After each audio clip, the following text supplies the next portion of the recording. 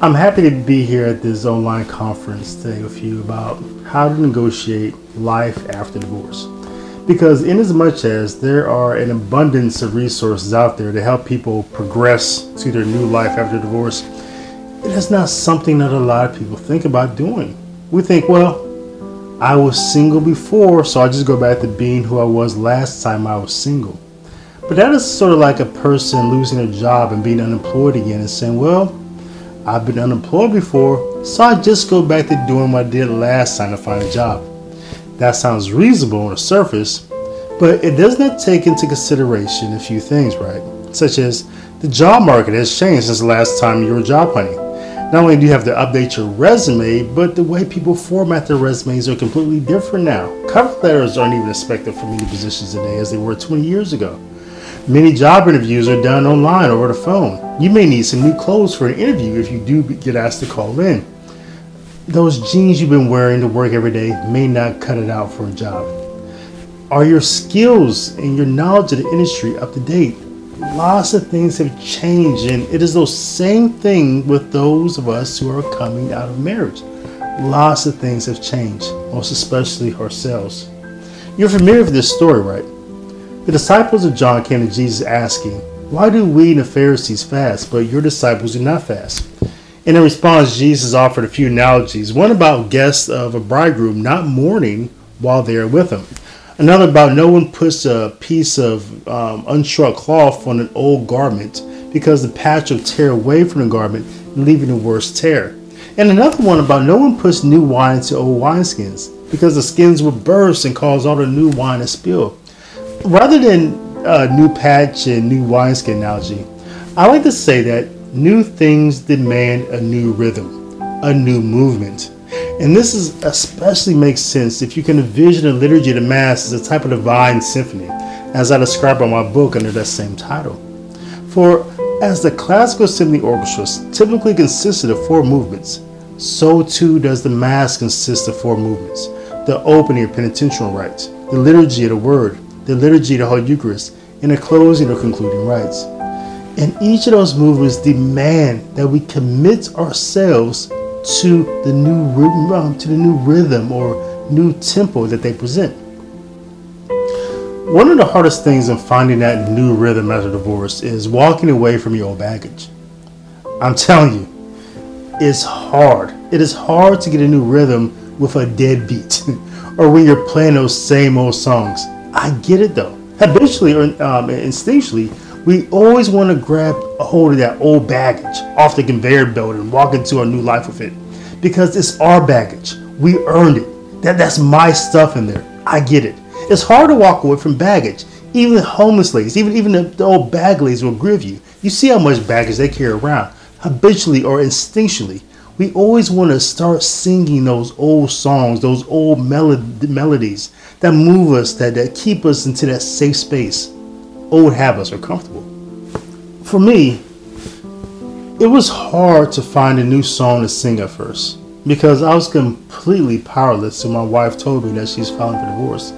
It wasn't what I wanted, and I fought for years and pleading with her, writing her love letters and sending her cards and poems. I fought and I prayed for my marriage harder than anything I fought or prayed for before or since.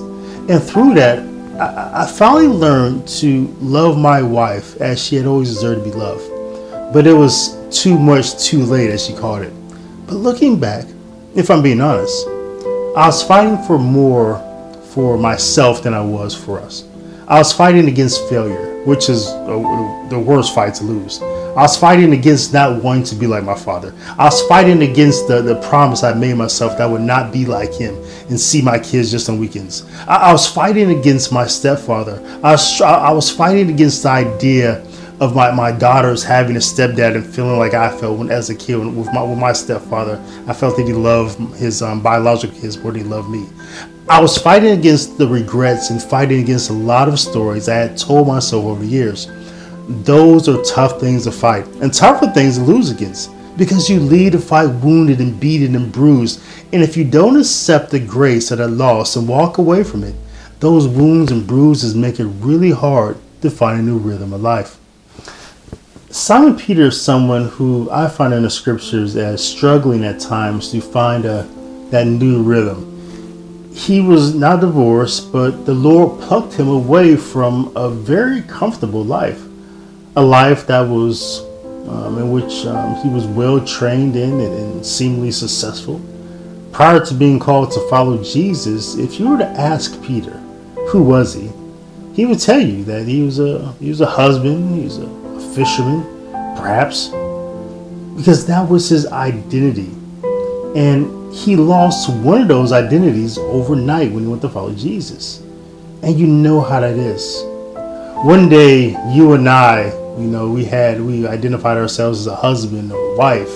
That was part of our identity. That is who we were. And all of a sudden, that part of us was gone. And it's not easy trying to find who you are when all you ever known about yourself is who you are in context of a marriage. So we had to learn how to love ourselves again. We had to find a new rhythm and a new self-love. And that is a very chaotic process. It is challenging. It is difficult to negotiate. But I look to Peter as someone giving us roadmaps on how to find that new rhythm. And the liturgy as well, with its molding and shaping us through its rhythm of repetition, of standing and sitting and kneeling and praying, and standing and sitting and kneeling and praying. It is a tremendous roadmap if we pay attention to it. In the instant case, we do not think of Peter's encounter with Jesus on the Sea of Galilee as a type of liturgy, let alone as a reflection on life after divorce. But it is a great narrative to visit in consideration of both of those things. There's a great deal to be said about all the events leading up to Simon Bar-Jonah's getting out of the boat to walk to Jesus. But for now, that is where I will begin. Because it is in that moment that is most emblematical of life and therefore the liturgy. We are always processing throughout our day. Even in our sleep, in our dreams, we are moving. Even in the universe that we're in, we're always processing. Life is just one constant procession. From the moment we awake to the hour we fall asleep, we are in a procession either to heaven or to hell. It's our choice. But the liturgy intends to remind us, with all of its movements and processions being oriented around what's taking place at the altar, is like likewise, we too are being called to process the Calvary. We too in our daily life, like at the Mass, are being called to offer the gifts that God has given us. As we do at the Mass, most especially, we're being called to be in the world who we have received through the liturgy. The rhythm of life is the rhythm of the liturgy. And that's precisely what Simon Bar-Jonah is trying to figure out. When he asked Jesus, Lord, if it is you, command me to come out on the water. For he could have said anything. He could have asked the Lord to come nearer to the boat. He could have said, Lord, if it is you, say my name. He could have asked anything, but Simon Bar-Jonah understood that life was about something other than staying where you are and letting the currents and waves push you where they want to. No, life was about processing to Jesus. So he asked, Lord, if it is you, command me to come to you on the water. And the Lord said, come. For how can he deny someone wanting to be closer to him? Come, he said. Then the text says that Peter got out of the boat and began to walk on the water toward Jesus. He began his procession to Jesus, just as we all do when we get in line to receive the Holy Eucharist. The conventional wisdom at this part of the narrative is that Peter took his eyes off of Jesus, and that is why he began to sink. I like that idea in context of the liturgy, because sometimes when we are processing to encounter Jesus, the Holy Eucharist, we too, when we're in that line or we're walking up, sometimes we too get distracted and miss out on the grace found in retaining a singular focus on Christ. But too much attention is given to Simon Bar-Jonah's failure than his success. Too much attention is given to what he did wrong than what he did right. Yes. He took notice of the strong wind and began to drown. But we are all drowning, if you didn't know it or not. We are all drowning in this life. But what does Simon Bar-Jonah do? Does he try to swim back to the boat? Does he tread water to stay afloat? Does he call back to James, Andrew, and John for, hey, a little help, guys? No. He says, Lord, save me. Lord, save me. Then the text says, immediately, Jesus reached out his hand and caught him. This is an amazing image to consider. Imagine it for a moment and give it some consideration. If Peter was sinking and Jesus reached out to him, we have here an image of the elevated cross or an image of the elevated Holy Eucharist. Peter was looking up, and looking down back at him was Jesus with his hand out. The text says that Jesus caught him. So what that means is Peter was moving away or moving down. While he intended to process towards Jesus, he found himself moving away. That happens. But it's strange for the Lord to catch him and pull him up, soaking wet, winds blowing and all, waves crashing and all against him. The strong grip of the Lord to snatch Simon Bar-Jonah up out of the water, soaking wet, is a powerful image and a reminder. What does life after divorce look like? Different for everyone. There's no cookie cutter print or mathematical formula. It is different for everyone. But what the liturgy is teaching us all is the same thing. That God intends for us to have the same rhythm in life as we do during the liturgy. The liturgy begins with a sign of the cross. So should your day, right? The liturgy then reconciles us to God through penance. So too should our day begin with this acknowledgement that we are sinners in need of God's grace. The liturgy then confesses to us through the scriptures how much God loves us. And so too should these words of love, encouragement, training, and admonishment remain on our minds and on our lips and in our hearts throughout the day.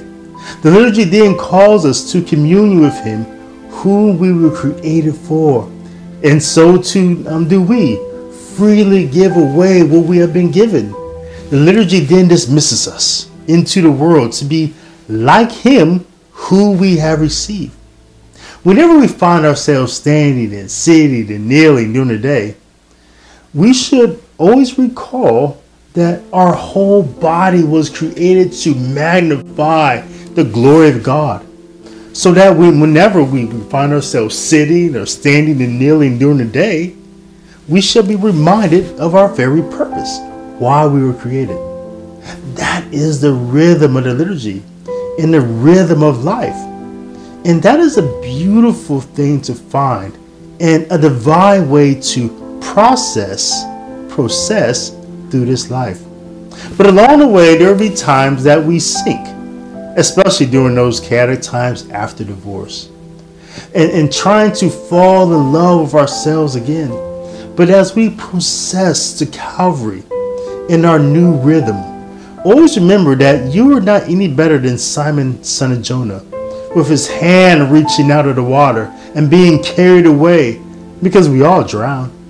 We all move away. Some of us are drowning all day long. But in keeping that fact ever before you, that you are always processing and always sinking, always keep those three words ever on your tongue. Lord, save me. Lord, save me. And you will be fine. And you will find your new rhythm. But until then, and until next time, blessings and shalom to you and to yours.